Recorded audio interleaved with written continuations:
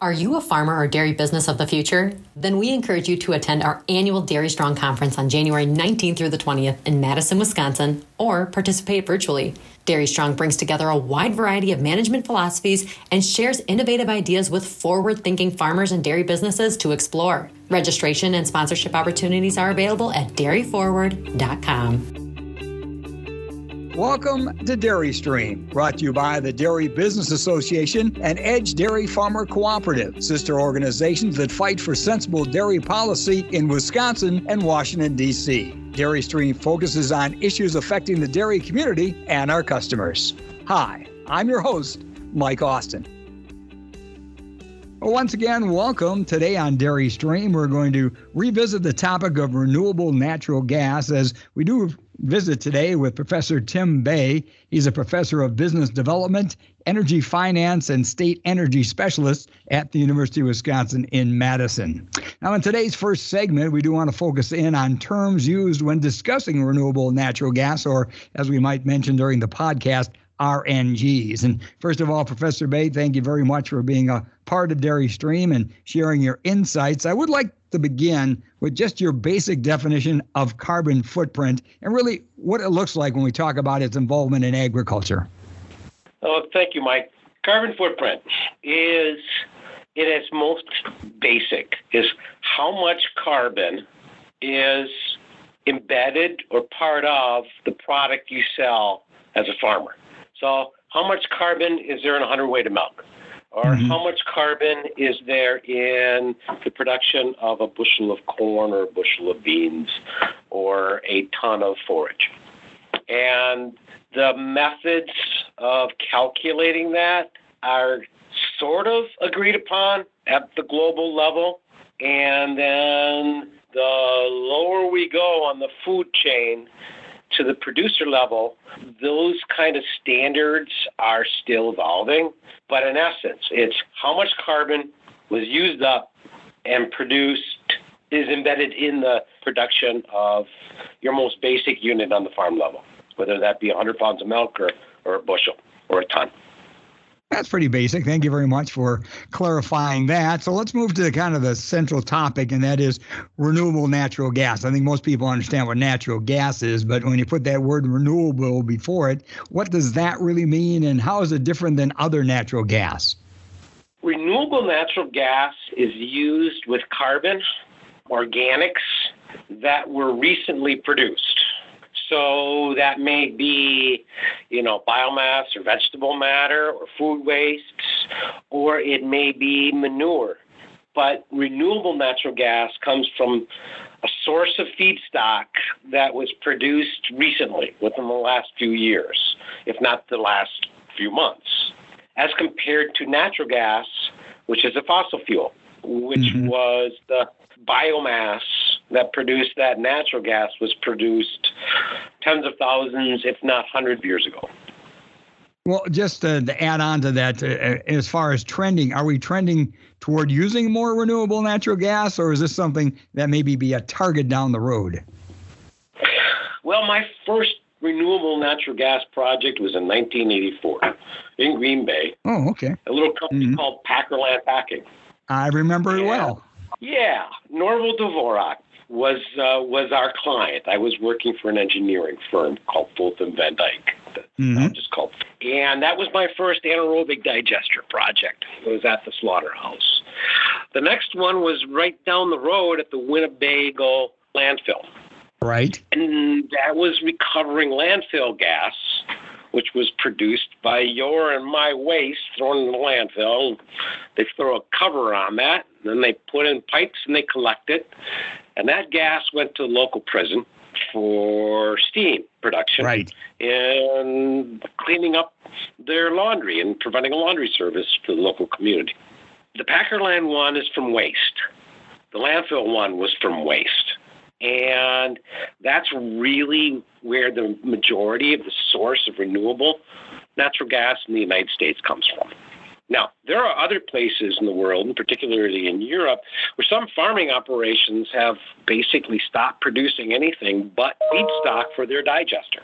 And that's because the markets for renewable natural gas are pretty strong. In the United States, the demand for RNG, that's the acronym for it, has gone up substantially over the last 10 years. And the interest, Mike, I've been doing this since '84. I mean, I'm just old, but I've never seen anything like this. And most of the expectations are that demand for RNG will continue to increase. Now, if I could expand on that real briefly, there's two different markets for RNG. One is for transportation fuel. That's the strongest market right now. And that's where RNG is just like compressed natural gas. And the biggest market for that are trucking companies. Companies that are running large fleets. And actually, the company that buys it are the oil companies, because then they support these fleets. The second area, and it's much smaller, but potentially much larger, is for heating. That's either space heating, like your and my homes, or process heating for producing steam and manufacturing situations. All three of those markets are trending up at the moment. All right. Well, thank you for that answer. And you're not really getting old. I remember covering that story over at Packer Land. So I like to use the word that we're more seasoned or mature. So we'll just use that in describing ourselves. Again, our guest is Professor Tim Bay of Business Development, Energy Finance, and State Energy Specialist at the University of Wisconsin in Madison. We're talking about RNGs, which is the acronym for Renewable Natural Gas. And we'll want to move to a couple other terms and maybe explain to folks what those really mean, because they'll hear the term carbon labeling and carbon market. I mean, what is that, and what is available for farmers? Well, let's start with the carbon labeling first. Okay. Mike, your first question was about carbon footprint. Mm-hmm. Okay, and my answer was, how much carbon did it take to produce that 100 weight of milk? Well, carbon labeling is basically a labeling, just like nutrition or content labeling, that says, okay, this is how much carbon is included in this product. And there are 6 or 7 different labeling outfits. The Carbon Trust is by far and away the largest. And that's it. All carbon labeling is a snapshot, basically the vintage. This is my my shipment of milk that went out, or this is my last 30 days of milk that went out, and this is the carbon footprint of that milk. Okay. Now, carbon markets are twofold, but it all boils down to what's called carbon accounting. Carbon accounting is a combination of that carbon footprint, but also it's the reporting of a company's environmental impact to their shareholders and stakeholders. Mm-hmm. These are reports called ESG, environmental, societal, and governance reports. Now, if this is the first time you've heard about it, good for you. You've been spending more of your attention on more productive things. But if you have heard about it, it has become one of the dominant trends in the last 10 years that's accelerated in the last 5 years tremendously for corporations, global, especially multinational corporations. They file these reports to demonstrate good citizenship in the environmental and the social and their governance practices. Well, there's a certain type of carbon accounting that goes into this reporting. And so carbon markets for the farm are twofold. One, you're your own carbon market. If I own a place west of Boscoville. I grew up on a dairy farm. I know lots of dairy farmers, and if they change practices to reduce their carbon footprint, they can consume that reduction in their own reporting. They are their own carbon market. Because if let's say you switch from one energy source to another and it reduces your carbon footprint, now I'm my own carbon market. I can reduce it there, and then I can report it to my buyers so that my cheese company then reports it to their buyers. Mm-hmm. And their buyers then report it to their shareholders. There's a second market. That's where I change a practice. And I bundle that up and I says, I'm not gonna reduce my carbon footprint internally. I'm going to take this carbon, I'm going to create a carbon offset, and I am going to sign up for a program with some of the private sector providers. They're going to package that, and they're going to sell it to one of these companies that needs to reduce their carbon footprint. So they're going to pay me to change a practice. Let's say it's a tillage practice. I'm going to do cover crops. I'm going to do cover crops or go from conventional till to no-till, or from minimum till to no-till. And I can sign up in a program, and for a certain number of acres, I generate these carbon offsets. They get packaged. I get paid some. They get sold to a company who says, okay, I encouraged this dairy farmer to change. I'm taking credit on the carbon market for what they did. Okay, well, thank you very much. I think that's pretty thorough understanding and explanation of exactly what carbon labeling and carbon market is and how it is available and impacts the agriculture community. Another term I know that people have been hearing is carbon intensity. So if you don't mind, what about your basic definition of that, and how is carbon intensity, or CI, actually calculated? Well, there's two ways. Pardon me for doing that. I'm doing the professor thing, but there's two ways. That's okay. Carbon intensity, and the simplest thing, is a carbon footprint. Okay. Of a lot of a vintage or a lot of product. Okay, an amount. It's no different. Where it's used, and it's being used on an increasing rate, is by models that calculate the incentive or eligibility or attractiveness of a certain agricultural product. And where the CI, carbon intensity, is most active is in the RNG market, the renewable natural gas market.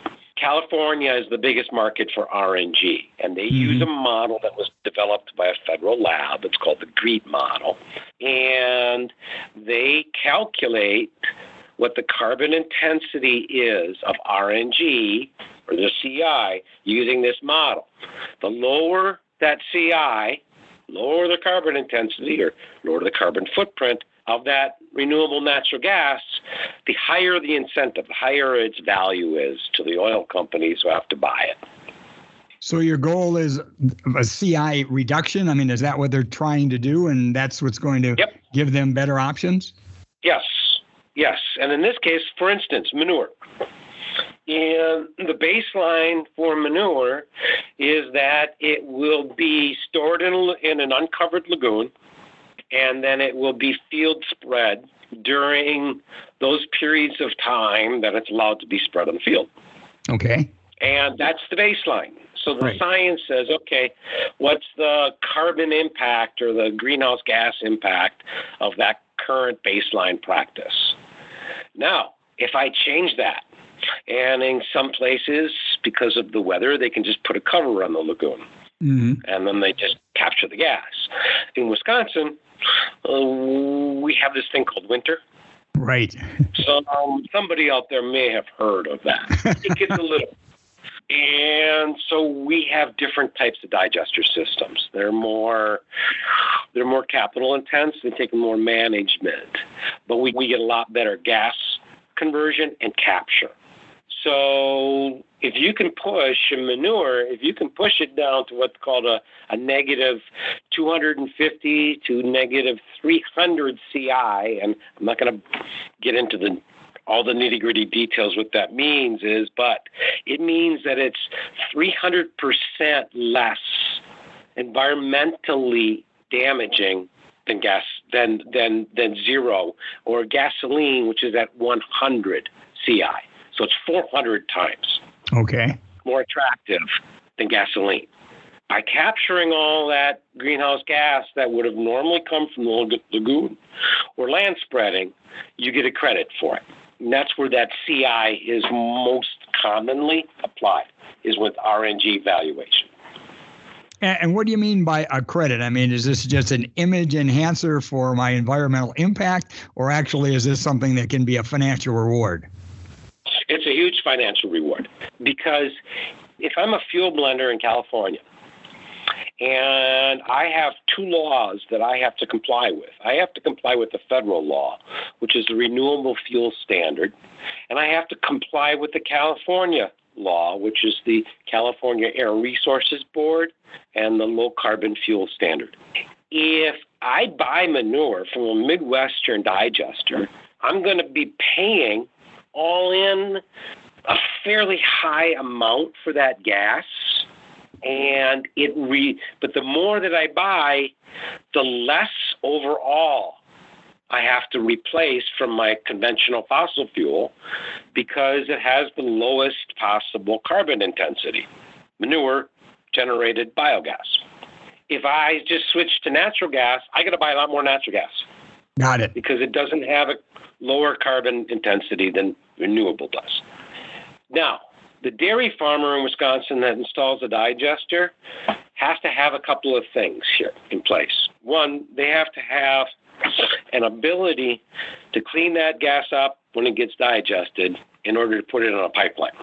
Now, if they have a pipeline nearby and they can run a pipe to that pipeline, they can have an injection point nearby. Okay.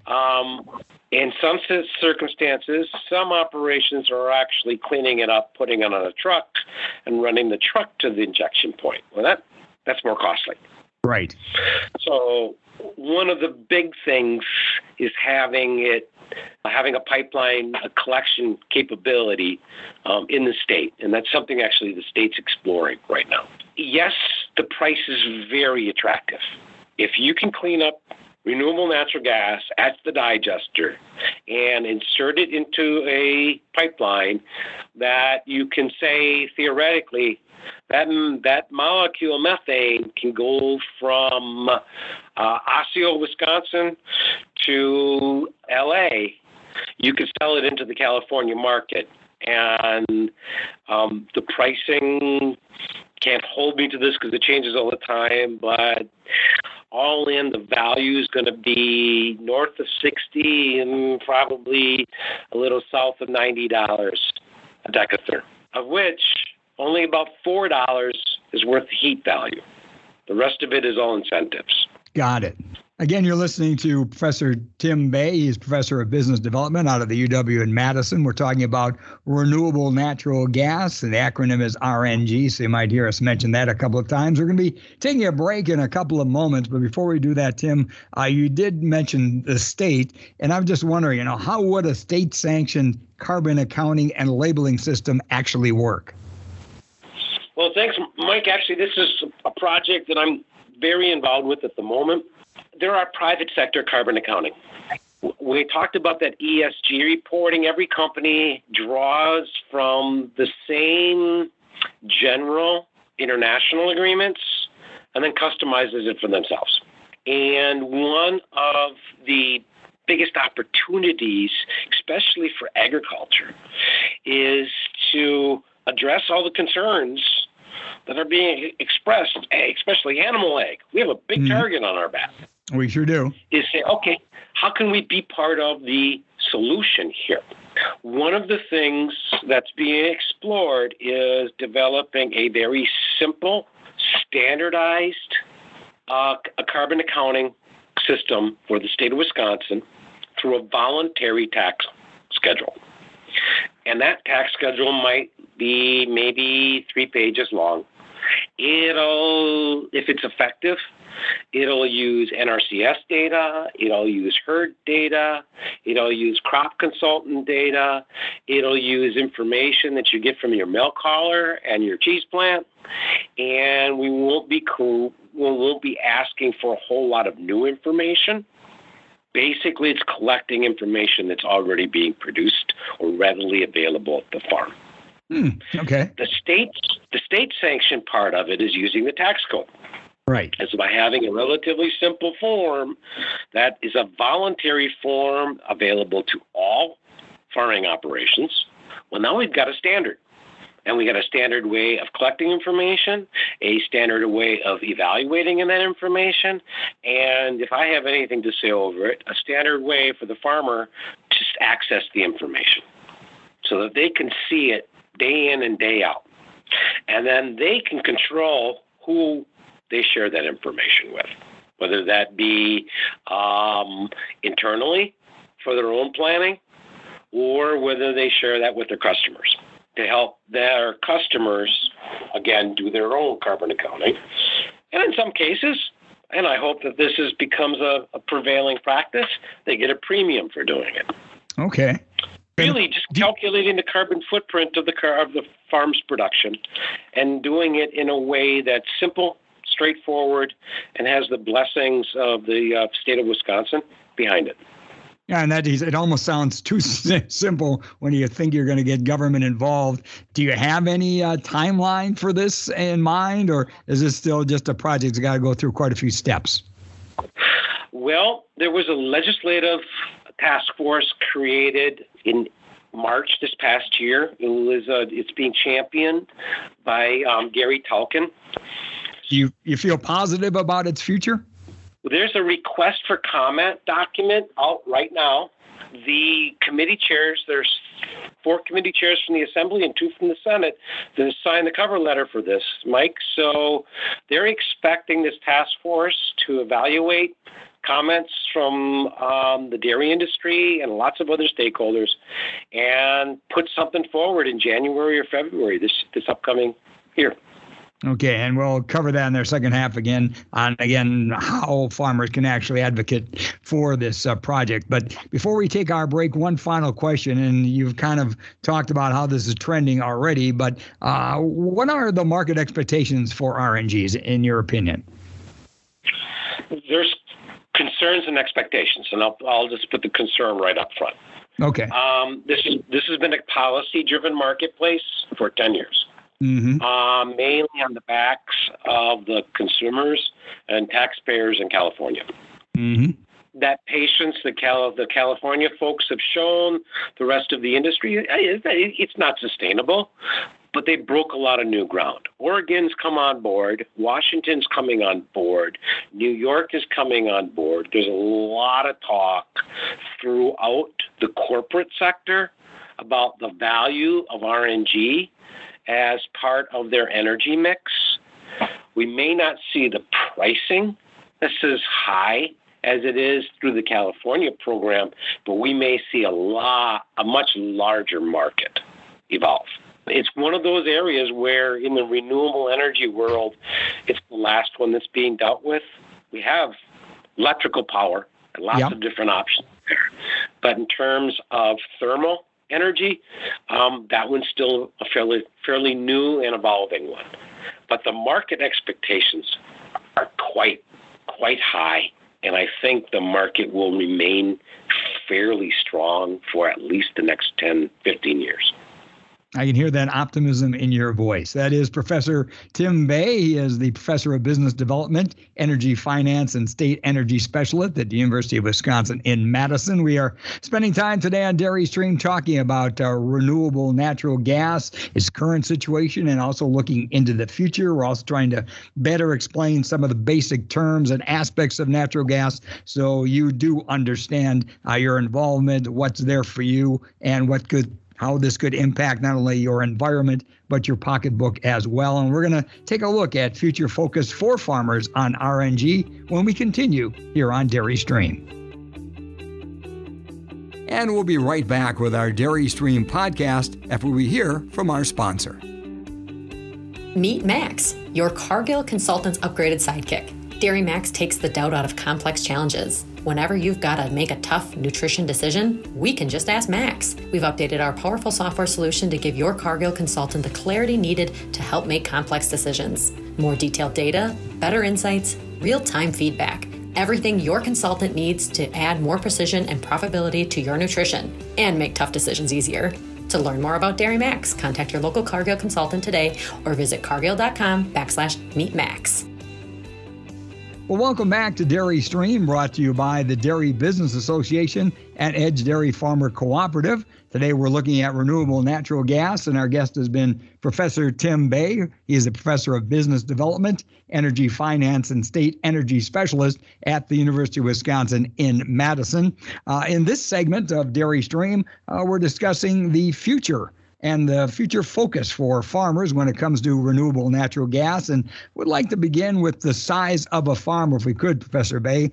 When we talk about RNGs, is that an option for all size farms? And if not, what size farms would this be the most profitable or most successful? Well, let's think about RNG for just a second in terms of what markets are available. Now, RNG for transportation fuel is the most attractive market currently. And we talked to Mike, as we talked about in the first part, the California market, the Oregon market, and a couple of others on the East Coast represent those transportation fuel markets. But in order to access to that, you have to have access to a pipeline or some way of getting your biogas into a pipeline. So scale of operation, having 3,000, 4,000, 5,000 or more head, that certainly helps in producing the amount of gas. But if you don't have access to the pipeline, the economics may fall apart. Understand. Okay.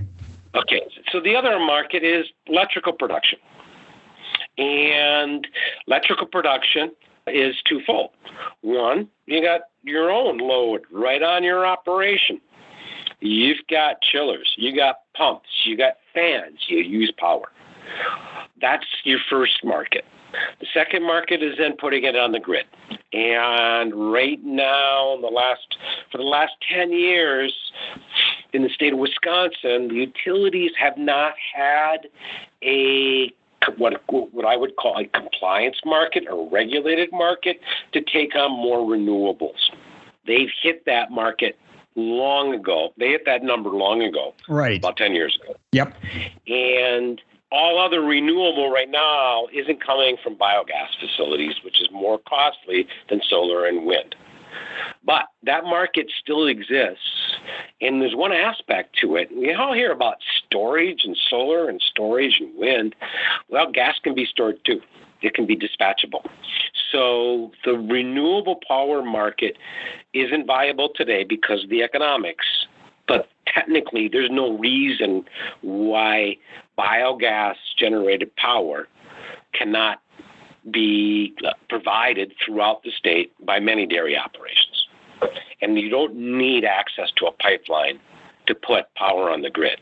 Now, there is a rule that was published in 2014 by the federal government that if power generated from biogas is dedicated to supporting electrical vehicle charging facilities, then that biogas it becomes eligible for the same programs that ethanol represents. Oh, okay. Or that the liquid fuel market in California represents. It is the electrical vehicle charging from biogas. We call it the eRIN program for short. That hasn't, though the rule was made, there's no projects that have been accepted. So there's still a lot of pressure from the industry, from the dairy industry, from the RNG industry to make that happen. If there's not an option to produce power, then the size of the operation is one. It's a function of being close by a gas transportation pipeline, two, having a pipeline operator that's willing to work with the biogas facility, and three, that the numbers all make sense. So while you may have a very large operation, if you don't have access to the pipeline, the economics probably will get in your way. Okay, but you can have a smaller operation and have access to the pipeline, and it's going to work. The numbers, yep. Okay, so basically it could be size neutral if those other points, as you said, become reality. You did mention a few, though, challenges or obstacles to making this successful for farmers. If you just kind of reiterate, give me a short little shopping list, what would be in your mind, maybe the top 3 or 4 things they're going to have to change or have to be available to say, yes, indeed, as a producer, this could be successful for me? Sure. Okay, so there's you start at the beginning. You look at your nutrient management plans and your nutrient management practices and said, okay, if I were to change, what options do I have available? And rather than just chasing the RNG option, saying, okay, am I just chasing RNG, or do I want a more, let's call it a holistic approach to managing the carbon footprint of my operation? There are other ways of addressing nutrient management, both through practices and technology. You can put a solid separator in and dramatically reduce the carbon intensity of your operation and improve the soil treatment value of your nutrients. If RNG is what you really want to pursue and you're not milking 5,000 or more head, and you're in that sweet spot, looking to collaborate with your neighbors that are in proximity to you is probably your best bet. Okay. And that may be either moving the nutrients to the facility or locating smaller facilities and moving the gas to one cleanup facility that then it can be marketed from that one cleanup facility. That's a spoken wheel or a gas collection process. And actually, we talked about, Mike, earlier, we talked about the carbon accounting project. Right. Well, looking at the infrastructure needs to expand the access by many more dairy farms to the gas pipeline is the second part of that project. Got it. That's saying, how would we best put a gas collection system in to better serve our dairy operators and expand the options they've got for biogas? You're listening to comments from Professor Tim Bay from the University of Wisconsin out of Madison. Our subject today on Dairy Stream is renewable natural gas, and we certainly have been getting a lot of insights on that. And during our first segment of our conversation, Tim, you did talk about going on here in the state of Wisconsin, possibility of a state-sanctioned carbon accounting and labeling system, and you kind of explained your involvement in that as well. Besides something like that, what other policy items do you see that are necessary or that might be on the horizon that could impact the future of RNG? One of the things is the role of these pipelines that we just talked about.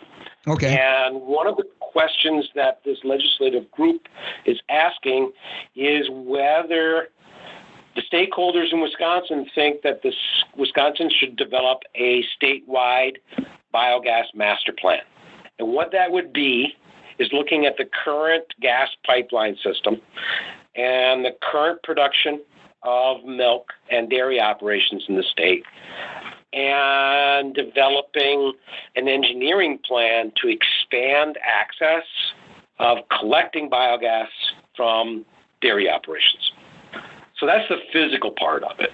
Okay. And if it makes sense, and if there's the support by the stakeholders and the legislature and the people to do so, then the state of Wisconsin should then be preparing to participate in any federal infrastructure program to use that and build back, quote unquote, build back better in the dairy sector. The second part of that would be to look at in my business, we call it the transactional side, okay? The agreements, the requirements, the standards, the contracts, the permits that are all involved in this, and said, okay, if the state of Wisconsin wants to encourage waste energy, nutrient management, and renewable energy, what do we need to do to change those contracts or to update those contracts and update the regulations to encourage this kind of investment? So there are two things happening at the state level. One's the physical infrastructure, looking at the extension of the gas collection system throughout the state. The second is to look at the permitting and contractual element between the farmer and the digester operator, if they're two different, and then the digester operator and the transmission, the gas pipeline operator, and see if we can streamline that process while addressing concerns for all the parties in there so that everybody's given a fair shake. Well, you certainly have given us a buffet of ideas to chew upon and think about as we look at renewable natural gas and the role that producers in particular will be playing into the future. And I kind of want to close on that. As a farmer that's listening to this podcast today, and you've mentioned a set of tools already, but I was hoping maybe you could just prioritize them as well. So, what set of tools do I as a farmer need to optimize when it comes in to optimizing my carbon footprint? First thing is to use your ears and ask questions from your milk buyer. Okay. Find out, do they have a program? And do they have training and an overview on that program so they can better understand what their market is asking? Second is if they're enrolled in any of the federal programs, is to contact their NRCS people and ask them for updates on what USDA is doing. Now, the third part is extension. And my appointment is with UW Extension at Madison. Mm-hmm. We are preparing as well, but without these standards, without a state-sanctioned process, it's still kind of the Wild West out there, Mike, is that there's lots of different programs. If they are involved and interested in this, is to contact EBA. Got great people that are working on this project. Contact your state representatives and express an interest in seeing more about this, because I know that the Senate and Assembly Ag committees will be addressing this topic in January and February this upcoming year. The second part of that is just to be curious. And one of the other options they're looking at is to support basically a creation of a marketplace that would be administered through GODCAP, in that would match grain and forage producers with dairy operators that are all looking to manage their carbon footprint so that we can find each other. And for those that are actually looking at producing a lower carbon intensity forage or grain, or a vet who's interested in this and can support a farm's carbon accounting, well, there's this marketplace stuff that happens in the social media and online that can matchmake. And encouraging the state of Wisconsin to look at supporting that effort probably makes a lot of sense as well. Well, you certainly made a lot of sense during our conversation today on Dairy Stream. I want to thank you for all your time, your insights, and your expertise. I think you made it pretty clear there in your closing of how farmers can advocate for the RNG projects, especially the state-sanctioned carbon accounting and labeling system. But just in case maybe somebody didn't catch some of the earlier part of the conversation, or again was trying to decide, what's really in it for me, how will this benefit, my future, my family's future in the industry. I guess my last question is the why. Why should they become advocates for the RNG projects?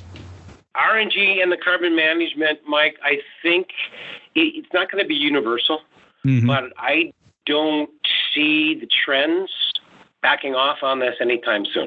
And if the cheese companies are being pressured by their distributors to come up with this, and then those cheese companies are then pressuring their patrons, it can't hurt to get to know what those expectations are and see if it's a good fit for your own farm.